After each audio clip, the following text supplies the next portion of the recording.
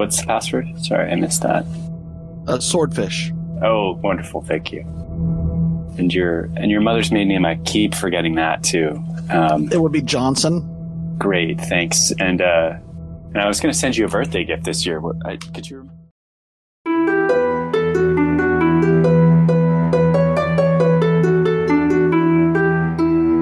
Welcome to Dwarf Fortress Roundtable, the podcast for all things dwarfy. I'm Jonathan. I'm Roland. I'm Tony. And we are joined today by Ralph, who's the creator of Dwarf Fortress Storyteller. Welcome to Dwarf Fortress Roundtable, Ralph. Hello, thanks for having me. So, hey guys. Hola. We have a full house today, which has been a while since we've had that happen. Mm-hmm. So, have you guys had a chance to play Dwarf Fortress the last couple weeks? Well, I have very minimally been dabbling and doing all sorts of exciting things with adventure mode and in fort mode and old worlds. Roland, you said that you introduced a new person to Dwarf Fortress, right? Yes. I actually got somebody to at least want to play Dwarf Fortress after talking about adventure mode. Actually, about one day after we did that adventure mode thing in the book. You remember that? Like the next day, Monday, I talked in school about adventure mode, and she was very, very interested in that, mostly because I said that you can pet animals. So she's going to try it. Other than that, I also played some DF myself, but it seems that my current civilization died, and now I have to make a dwarven breeding program to get anywhere. So my fort is just running in the background in hopes of like getting someone pregnant. I'm stuck at 24, and I want at least 80. We will see. Cool. Yeah, I've been doing a fortress myself, and I built a brand new world that I have named Jonathan's Permanent Long-Term LTS World, so that I will just continue to use that, hopefully. What's that? Catchy. Yeah. Catchy name. It's good branding. Is the world long-term or the fortress long-term? That's the world long-term, yeah. The fortress, I suspect, will crash and burn before too long, because my fortresses typically do. But I've made a point again to name my important dwarves so that if things start going bad and I retire the fortress, I can keep an eye out to watch them migrate into my next fortress. You have been doing a lot of development work, Ralph. Have you had a chance the last little bit to play some Dwarf Fortress and just play? It's been a while since I actually played, and then I played adventure mode because I was researching for a D&D campaign I'm running. So I was walking around the town that my campaign is going in and looking for what quests and stuff the civilians give out. And for the rest, I've mostly been looking at Legends files. Cool. I've exported some of my old forts that were still in like the previous version of Dwarf Fortress, and they seem to not have died before I didn't want to play and started a new fortress. So you've been playing Dwarf Fortress for quite some time, Ralph, right? Yeah, I like, same as everyone, like played for a little while, then stopped, went and do some other stuff, and then I came back to it later. That's, I don't know, like more than 5 years ago now when I started it. Can't imagine how I started it. Like, I think someone recommended it to me, or I found it somewhere. I don't know. Everybody, it seems, I don't know that there has been anybody that I have talked to or that we've had on here who said, yeah, I picked up Dwarf Fortress and I loved it immediately and I started playing and I've been playing ever since. Everyone, it seems, does at least one false start with it. And am I right, guys? Have we had anyone on here who didn't say that? I think everybody had. I think everyone does, yeah. There's always the false start. Yep. No, for almost certain that's the case. Well, that's a nice little segue into the pictures that the Dwarf Fortress development people have posted to Steam, and they've also posted it to the Bay 12 Games site. They've shown they've added some embark menu improvements that they're displaying. So with the user interface improvements, hopefully, that start playing, find it impenetrable, and then start playing again after a few months. Maybe that cycle will stop. We can hope. So, Ralph, did you see the screenshots? Yeah, there are a lot of different types of backpacks and stuff that I saw in there. But wouldn't it be easier if you just had backpacks and then first the different types before you have this backpack is made from a yak, this one is made from a reindeer. The scroll bar is not that large, but isn't you have first the types and then the materials? That's a really good point. I ran into something like that whenever I was using the MEF launcher. Whenever you go to choose a pet at Embark, you go to pick a dog, and there are so many kinds of dogs that it's 5 pages of dog breeds that you have to pick from. So, yeah, that's the MEF one. Yeah, you could have Alsatians, and he went deep in that. Power to him for being one heck of a detail-oriented dude. But it does make it quite inconvenient when you're sitting in the menu trying to find, a donkey. Yeah, and let's be honest, if I'm embark on a mission, I don't care if my backpack is made from turkey leather or wolf leather. What? How can you sit there and say that? Well, all I can say is exquisite cat leather is all I care about. The finest cat leather in the land. That's what I want. I usually just go for leopard leather. Ooh, a man of culture, I see. I just want my shoes to be made from cat. And this isn't necessarily going to be the last version of it, hopefully. But yeah, that is a good point. I spend a lot of time just using, or a lot of the times when I play, I just use the easy peasy start or whatever. Or I've created my own that I sometimes use. So I'm not that picky about how my starting embarks work. I don't even as long as you've got some of the basics, it doesn't matter. You can just kind of go with it. It's, I'm saying I don't think I'll spend a lot of time on that particular screen, to be honest. Ralph, what do you think of the previous the graphic style that they're doing for the monsters and the landscapes? Oh, I really like it. I really like the whole Steam release with all the graphics, especially the map. I love maps, so I really like how the map looks now, or it's going to look with the Steam release. I really like what MEF and Mayday are doing with those sprites. They are so cool. I just think the details there in that pixelated way. I like the fact that they've kind of unified and got a style going. I'm stoked. I think it's going to be cool. And I also will take it to one more place, which is if they get modding sorted out to be relatively straightforward, as in you don't need a master's degree or anything in computer science to be able to mod the game. I bet you the mods on Steam are going to blow up like they have with Space Fortress. RimWorld? Yep. I don't know. Have you looked into modding? It's not too hard. Yeah, I don't think it's too hard. I don't think you need a master's in computer science to actually figure out how. You're absolutely right. That was a hyperbolic way of describing it, but I do think it's I think it's more cumbersome than I look in the shop and I can click and add things. You know what I mean? It requires you to edit text files, which can be a little scary for some people, I think.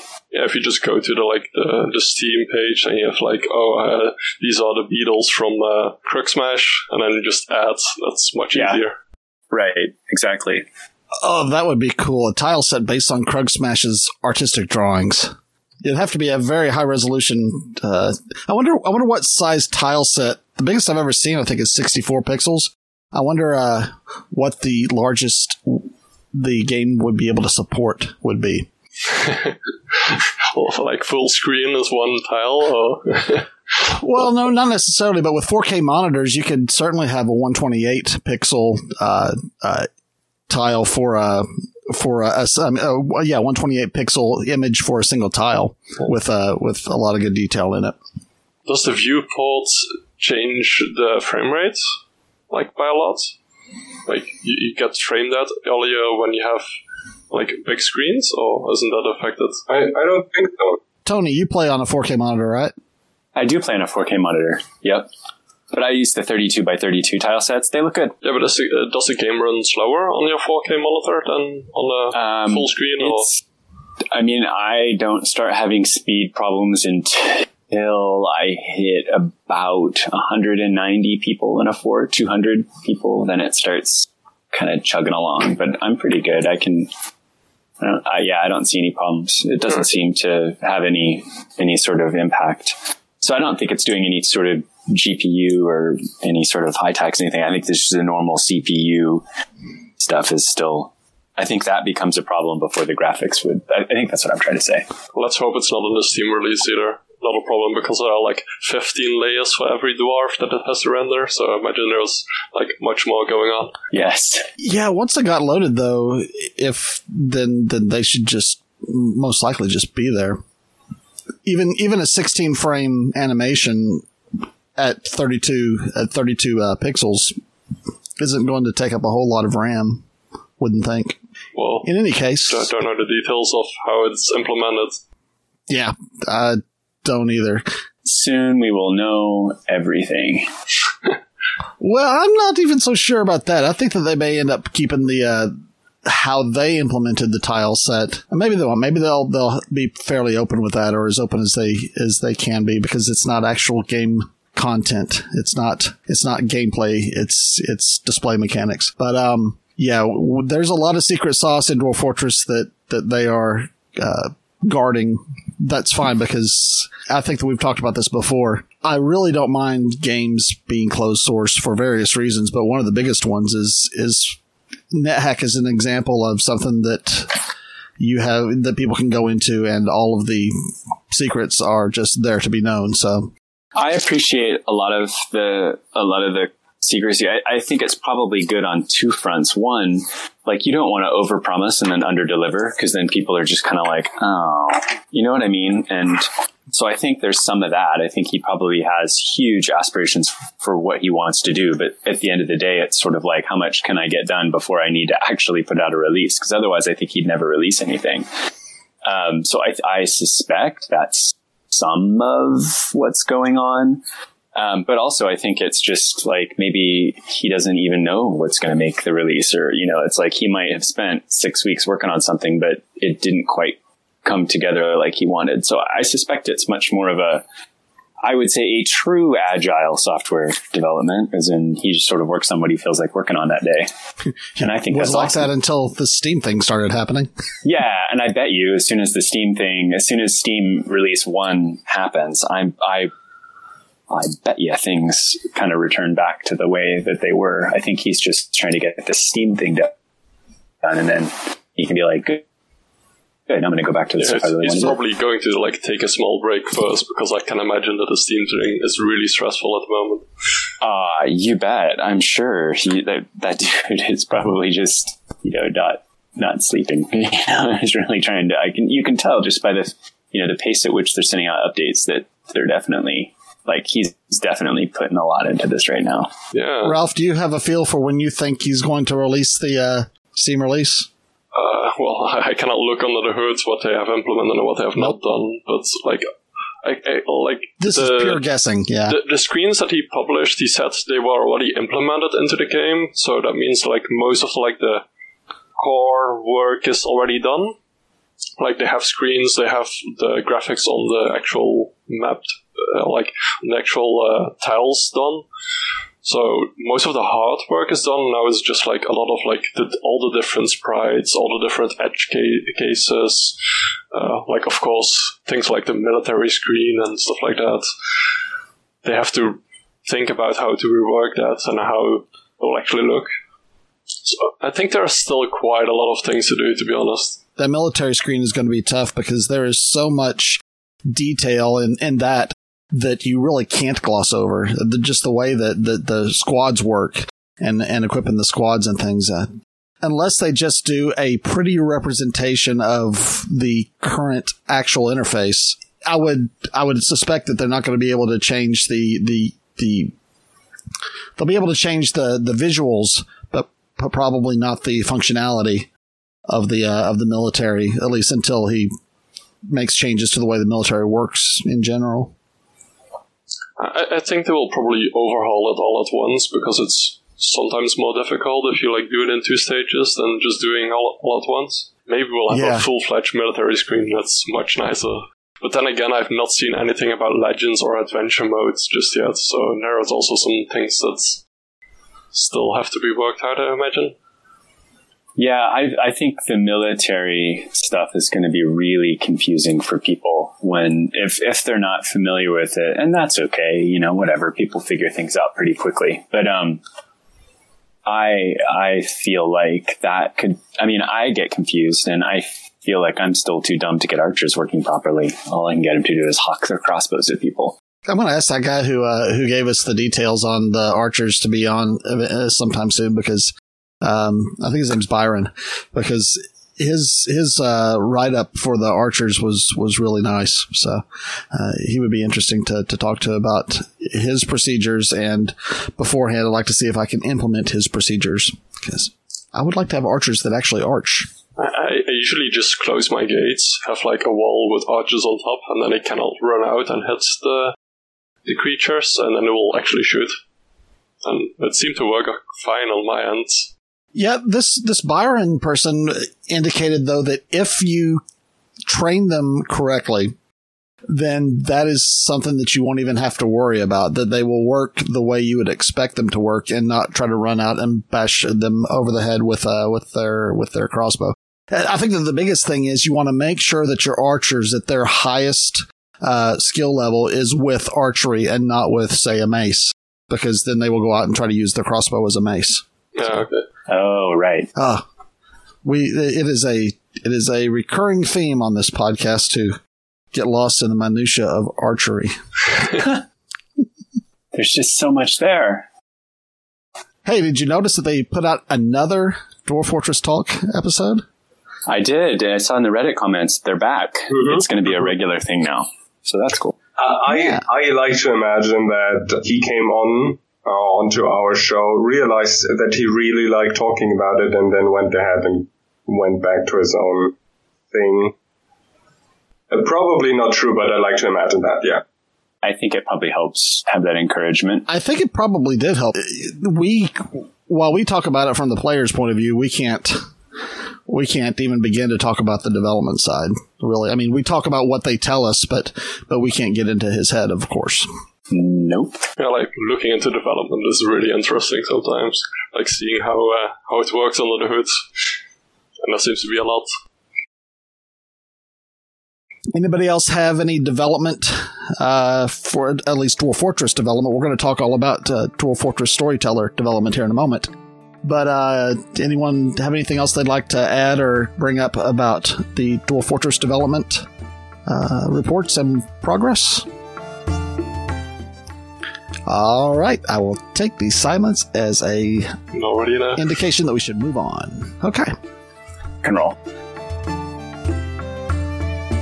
This segment has been brought to you by Urist's Mosquito Brain Flour, because they aren't mosquito brain biscuits without mosquito brain flour. The most important thing about fortress keeping is remembering to seal the ocean plug before thaw.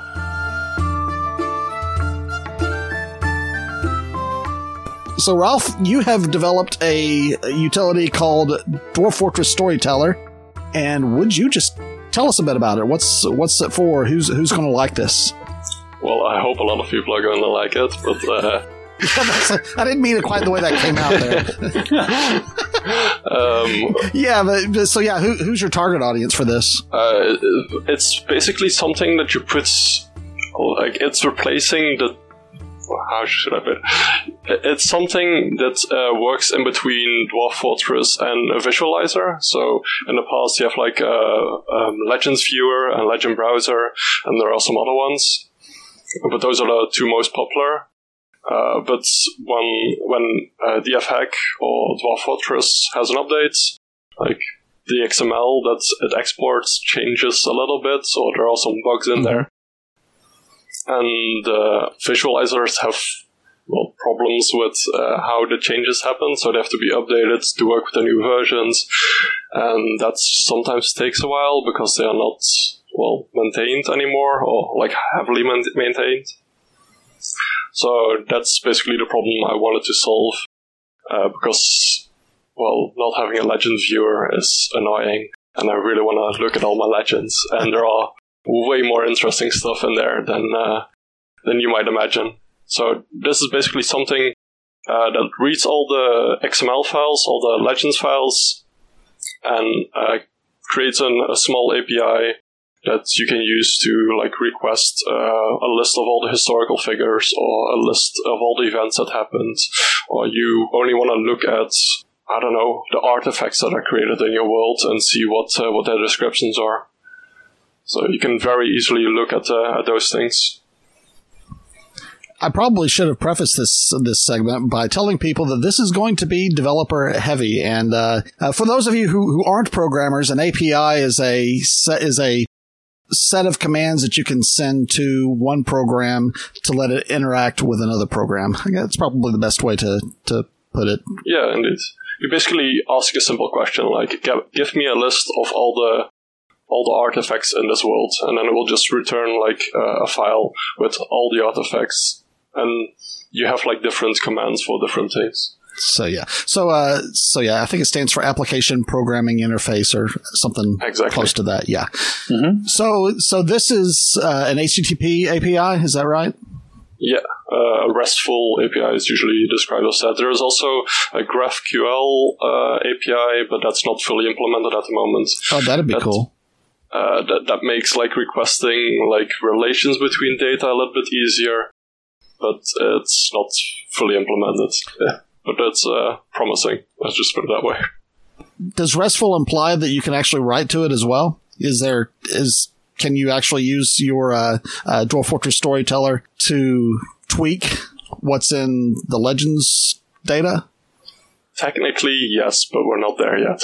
We're only in read-only mode, so you import the Legends and you cannot change it. You can, of course, change the database. So when it imports a world, it stores it in a local database, and you basically ask questions into the database. So that means that whenever you have your visualizers open and you already have your world imported, it uses like basically no memory and no processing power, so it doesn't actually have to like look through everything when you request something. It just like it's very quick to respond back to you. And sorry if I'm too technical sometimes. No, that's fine. Just hold me back. So what I'm wondering is like, can I just leave it open the whole time, or is it something that's like, does it make a cache of the, is it reading live, or does it do what it needs to do offline? And yeah, everything works offline. So the API is basically runs from your server, but you have like two stages in Dwarf Fortress Storyteller. You first tell it, I want to import a world, and these are the Legends files. You just point it to the Legends files, and it will basically look through all the files and see what is there and save it to a database. And the database is just by default, if you use SQLite, it just stores it into a file. Postgres is a little bit, it's a different program, different database. Doesn't really matter for now. But it basically like stores everything locally, so it can very easily search back into that file. And then it finishes with importing, and then you tell it, okay, I now want to view world 5, for example. Because you can import multiple worlds at once if you want to. And you can say, I want to view world 5. And then the API will start up. It will start up in 3 seconds, maybe not even 2 seconds. And then you can just ask questions like, what are all the artifacts? What are all the regions in the world? Which villages exist, or something like that. Does it have its own export routine? I know that you can use dfhacks to export the Legends data. So that, I can't remember which one it is, either Legends Browser or Legends Viewer, one of the two, needs you to do the dfhack Legends export before you can use it. Do you use that same mechanism? Yeah, we use the exact same, the export Legends command in dfhack. So you can use that to export everything from Dwarf Fortress itself, and also from dfhack custom things. What data format does that file that it exports sit in? Is it an XML file? Yeah, it's an XML file, both from dfhack and Dwarf Fortress. It's both XML files. So we basically take those two files and look through them. And because the dfhack file that it generates adds more data that is already in the Dwarf Fortress files.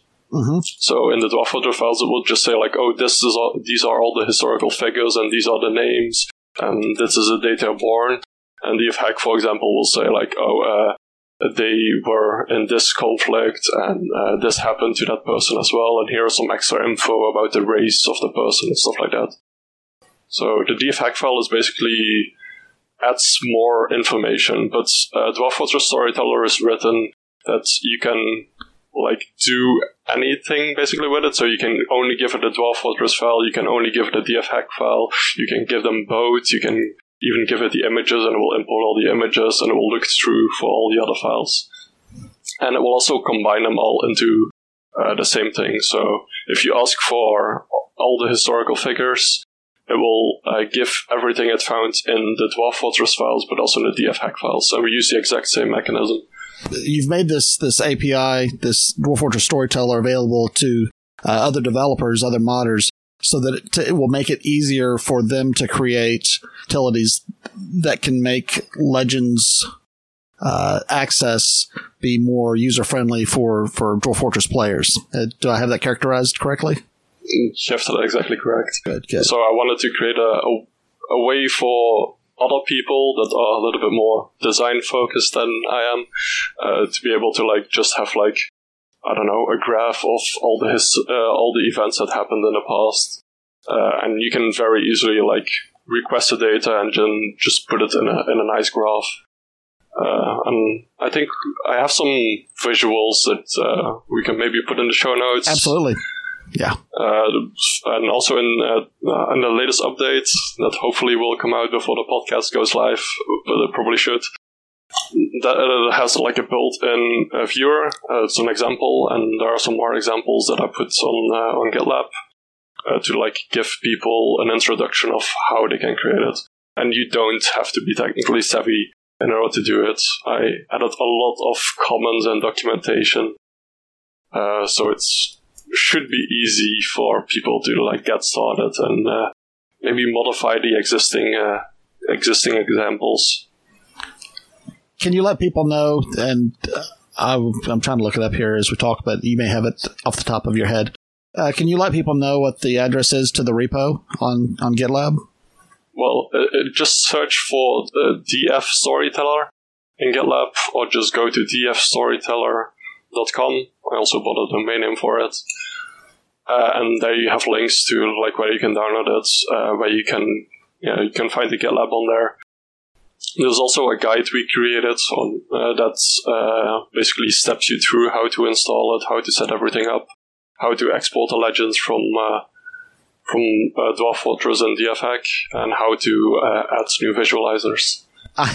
I forever have been looking to get into modding and utilities and development around Dwarf Fortress, and I've never actually stepped into it. This seems like it would be a good way to do it.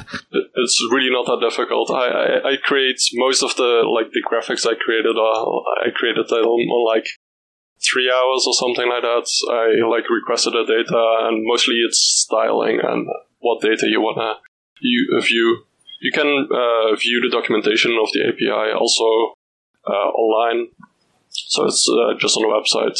But it's also everything is baked into the executable.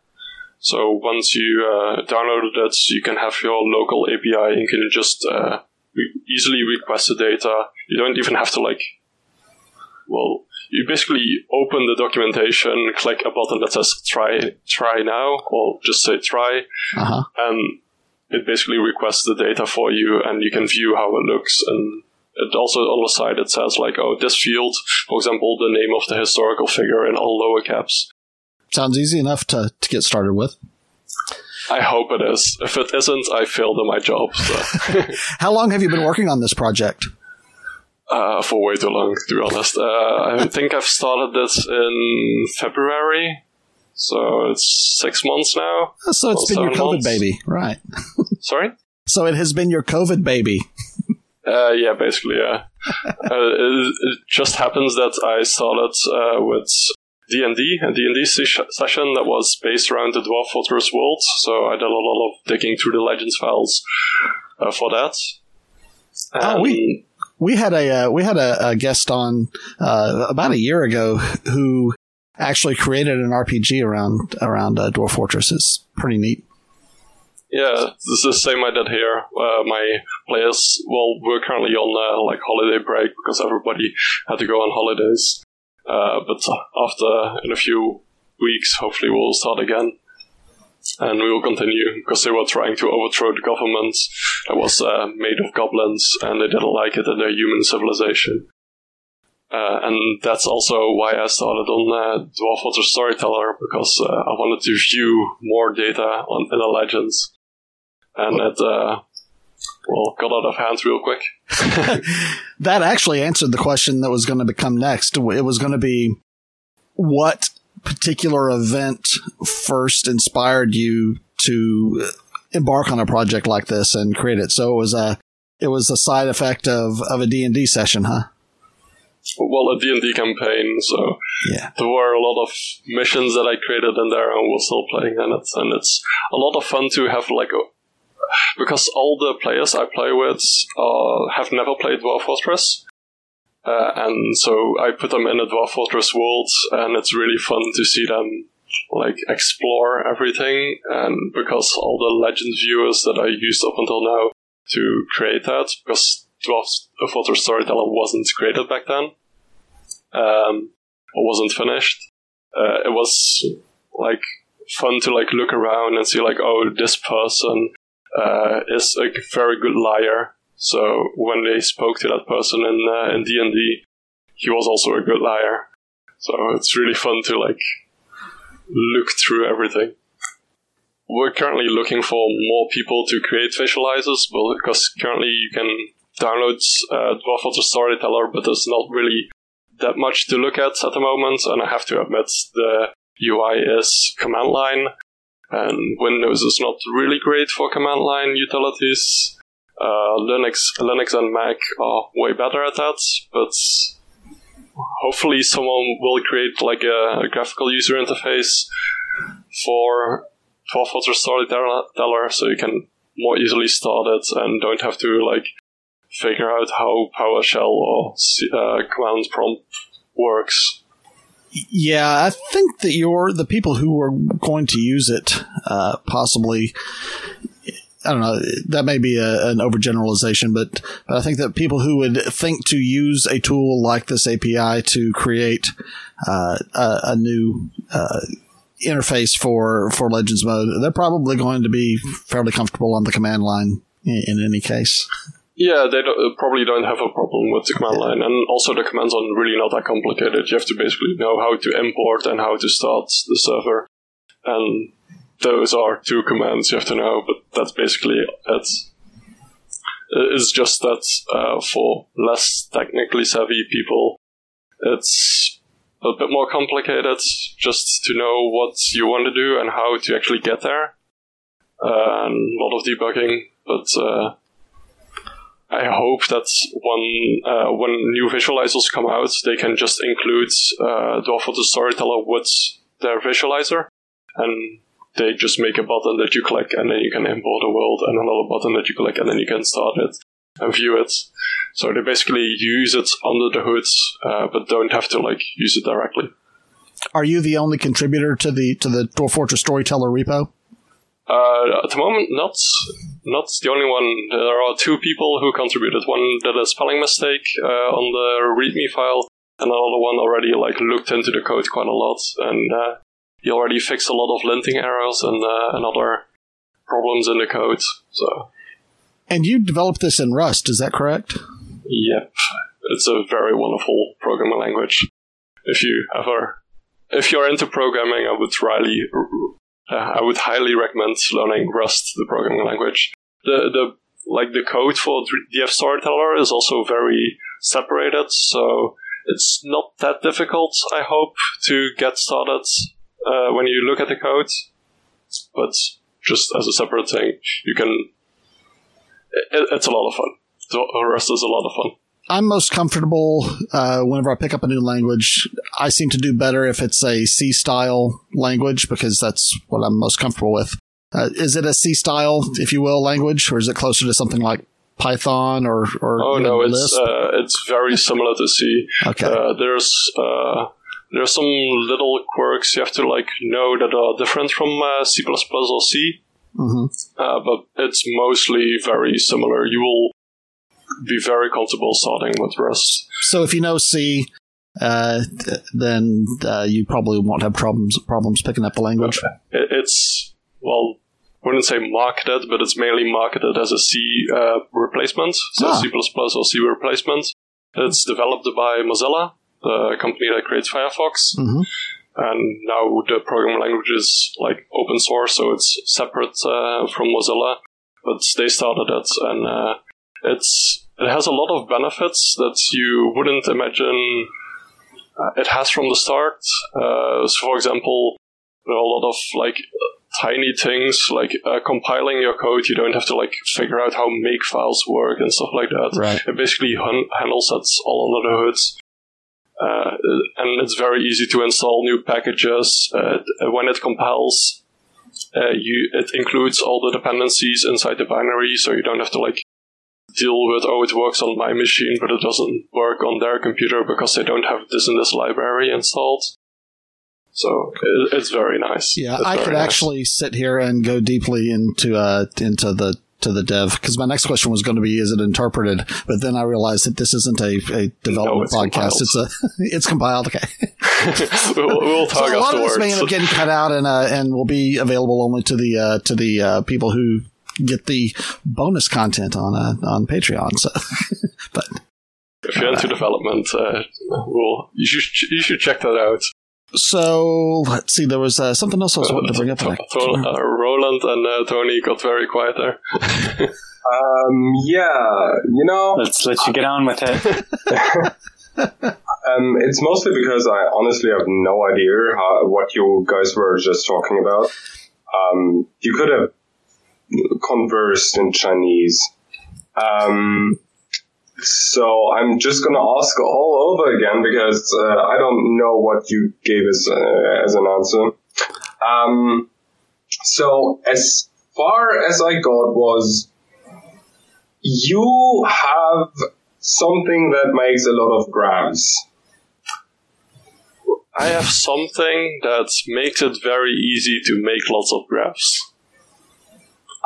So it is more based on graphics and graphs and statistics. No, it's not limited to that at all. You can have to just give an example, you are comfortable with Legends Browser or Legends Viewer? You've seen those? Mm-hmm. You can recreate those with Fortress Storyteller. You can very easily I want on the title bar, I want the name of my world. And then you just ask the API, what is the name of my world? Okay, and then you fill that in. And you say I want here, I want a list of all the civilizations I have in my world. And then it will just give you a list of all the civilizations and you put them in a list.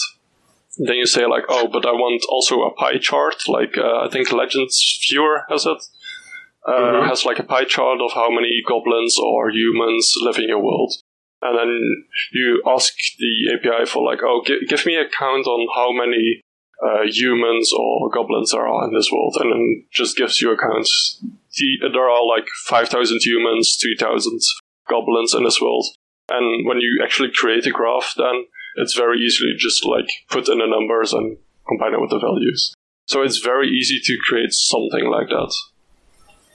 Okay, so I as a user am able to customize how this program looks to me. Yeah. So that's going to be cool. I think you're going to probably, hopefully, start seeing people do some really cool things, and then the non-techie folks can kind of just download and use those, right? Is that sort of what I'm... Yeah, cool. Yeah, so I'm just putting some pictures in the Discord. I think they will be in the show notes afterwards. So here you can see some plots. This is the utility I wrote for myself to check if everything is working. So this is just a timeline of what happens in a particular world. So there are two different worlds. One has 1,000 years and the other one has like 100 years or 125 years. And it just shows how many events happened, how many historical figures got born, how many died, how many relationships changed. And you can see spikes in the data. And when you see like a spike in the amount of people that died, you know, oh, there's probably something that happened around that time. And then you can look into that more. So, Ralph, correct me if I'm wrong, but Roland, I think that this project is not going to be as much interest to people who only like to play Dwarf Fortress, but it will be of extreme interest to people who are interested in making mods for it. So, yeah, I hope that this is a catalyst to creating lots of visuals around Dwarf Fortress. Anything that keeps me from having to parse XML myself, I like. We give it back to you in JSON format, so I think JSON is a little bit nicer than XML, and in JavaScript it's very easy to parse it again because it always returns valid JSON. Did that answer your question though, Roland? Yes, I think so, even though the last part was a bit too much again, but yes. It's hard to go down that rabbit hole, yeah. I really want to urge you to put the last picture somewhere in the show notes, because now it actually shows that there's more than just graphs. You can customize things and you can see it's good. Yeah. You know, it's good. Before I was like, oh, okay, we have graphs, but this is more like I can see. Yeah, with your permission, Ralph, I'll probably use that as the show as the featured image for the show. And one last question. Sometimes you kept referring to we when you spoke about the development. Did you do that on your own or had you help? Let's just say it was 99.9% my own, and it was on the last few weeks some people helped with a few things. So, and I also had some people that debugged it a little bit, so thanks for those people as well for helping. That's very cool. But if you want to contribute to the code is on GitLab. Give it a try.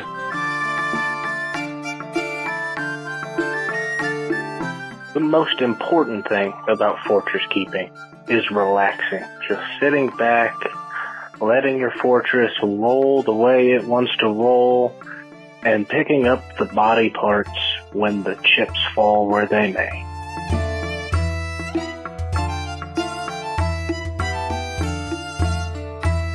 We last week started recording our first video series. The idea is that we're going to do an adventure mode playthrough with me driving the character and Roland and Tony giving me advice on what to do next. So we've got the first hour or so of content recorded, and I have begun editing it, and I hope by the time this particular episode is released, I hope to have the first episode of that, the first video up on YouTube on the DF Roundtable channel on YouTube. So be sure to check that out if you haven't. We mentioned it last week on our episode, or on our last episode, that is, and we've gotten quite a few actual subscribers to the Dwarf Fortress Roundtable YouTube channel. So that's I was just about to say everybody should subscribe to the YouTube channel. Although right now there's only one video, and that was an early live stream of the episode. So, but yeah, that will be changing. Hopefully, by the time you receive this podcast in your feeds, you will have new episodes. You will have new videos out there to look at and watch me stumble around a world as a adventure mode character. So, you can see all the interesting ways Jonathan is going to die. All right. I think that this might be a good time for us to wrap up. I know that we all have things that we need to do. You folks over there in Europe probably need to be going to sleep soon. It's 8:30. It's good. So, yeah. That's fine. We'll get to bed. Don't stay up all late. Sleep is good for you. It's restful. The pun that only a few people are going to get. Wait, that was a joke? Yeah, RESTful is a programming term. It's got to do with APIs and requesting information from web servers. Yeah. Mm-hmm. So. How dare you? Capital REST, lowercase full. Shall we do it? Yeah. Yep. So everyone, thanks for tuning in. Thanks so much, Ralph, for joining us. It was a pleasure. Yeah, thank you so much. I'm really looking forward to playing around with this thing. It's going to be great. Is there a way for people to get hold of you, Ralph, to see what you're doing? Check out Dwarf Fortress Storyteller. There's a link to the Discord, and I'm on there quite a lot, so you can kind of contact me through there. Otherwise, just check out the code, create some nice visuals, and if you're not a programmer, it's not that difficult. It's a good way to get started with programming, I think, as well, because JavaScript on itself is not that difficult. And if you have questions, just feel free to ask. I will gladly help you. Okay, great. All right. So with that, we're going to end this episode of Dwarf Fortress Roundtable, and everyone have a great week. Yep. See ya, Rolf. Bye-bye. Bye-bye. This has been Dwarf Fortress Roundtable, the podcast for all things dwarfy. You can find all our past episodes at dfroundtable.com. Please stop by and leave a comment or suggestion in the comments section for this episode. While you're there, you can subscribe to Dwarf Fortress Roundtable or find us in the podcast service of your choice. Music for this episode is from filmmusic.io. Sky Cullen and Folkround are both by Kevin MacLeod. You can find more music from Kevin MacLeod at Incompetech.com. Please consider donating to the creators of Dwarf Fortress at Bay12Games.com. If you'd like to help support Dwarf Fortress Roundtable, you can find us on Patreon. Links to all of these are in the show notes.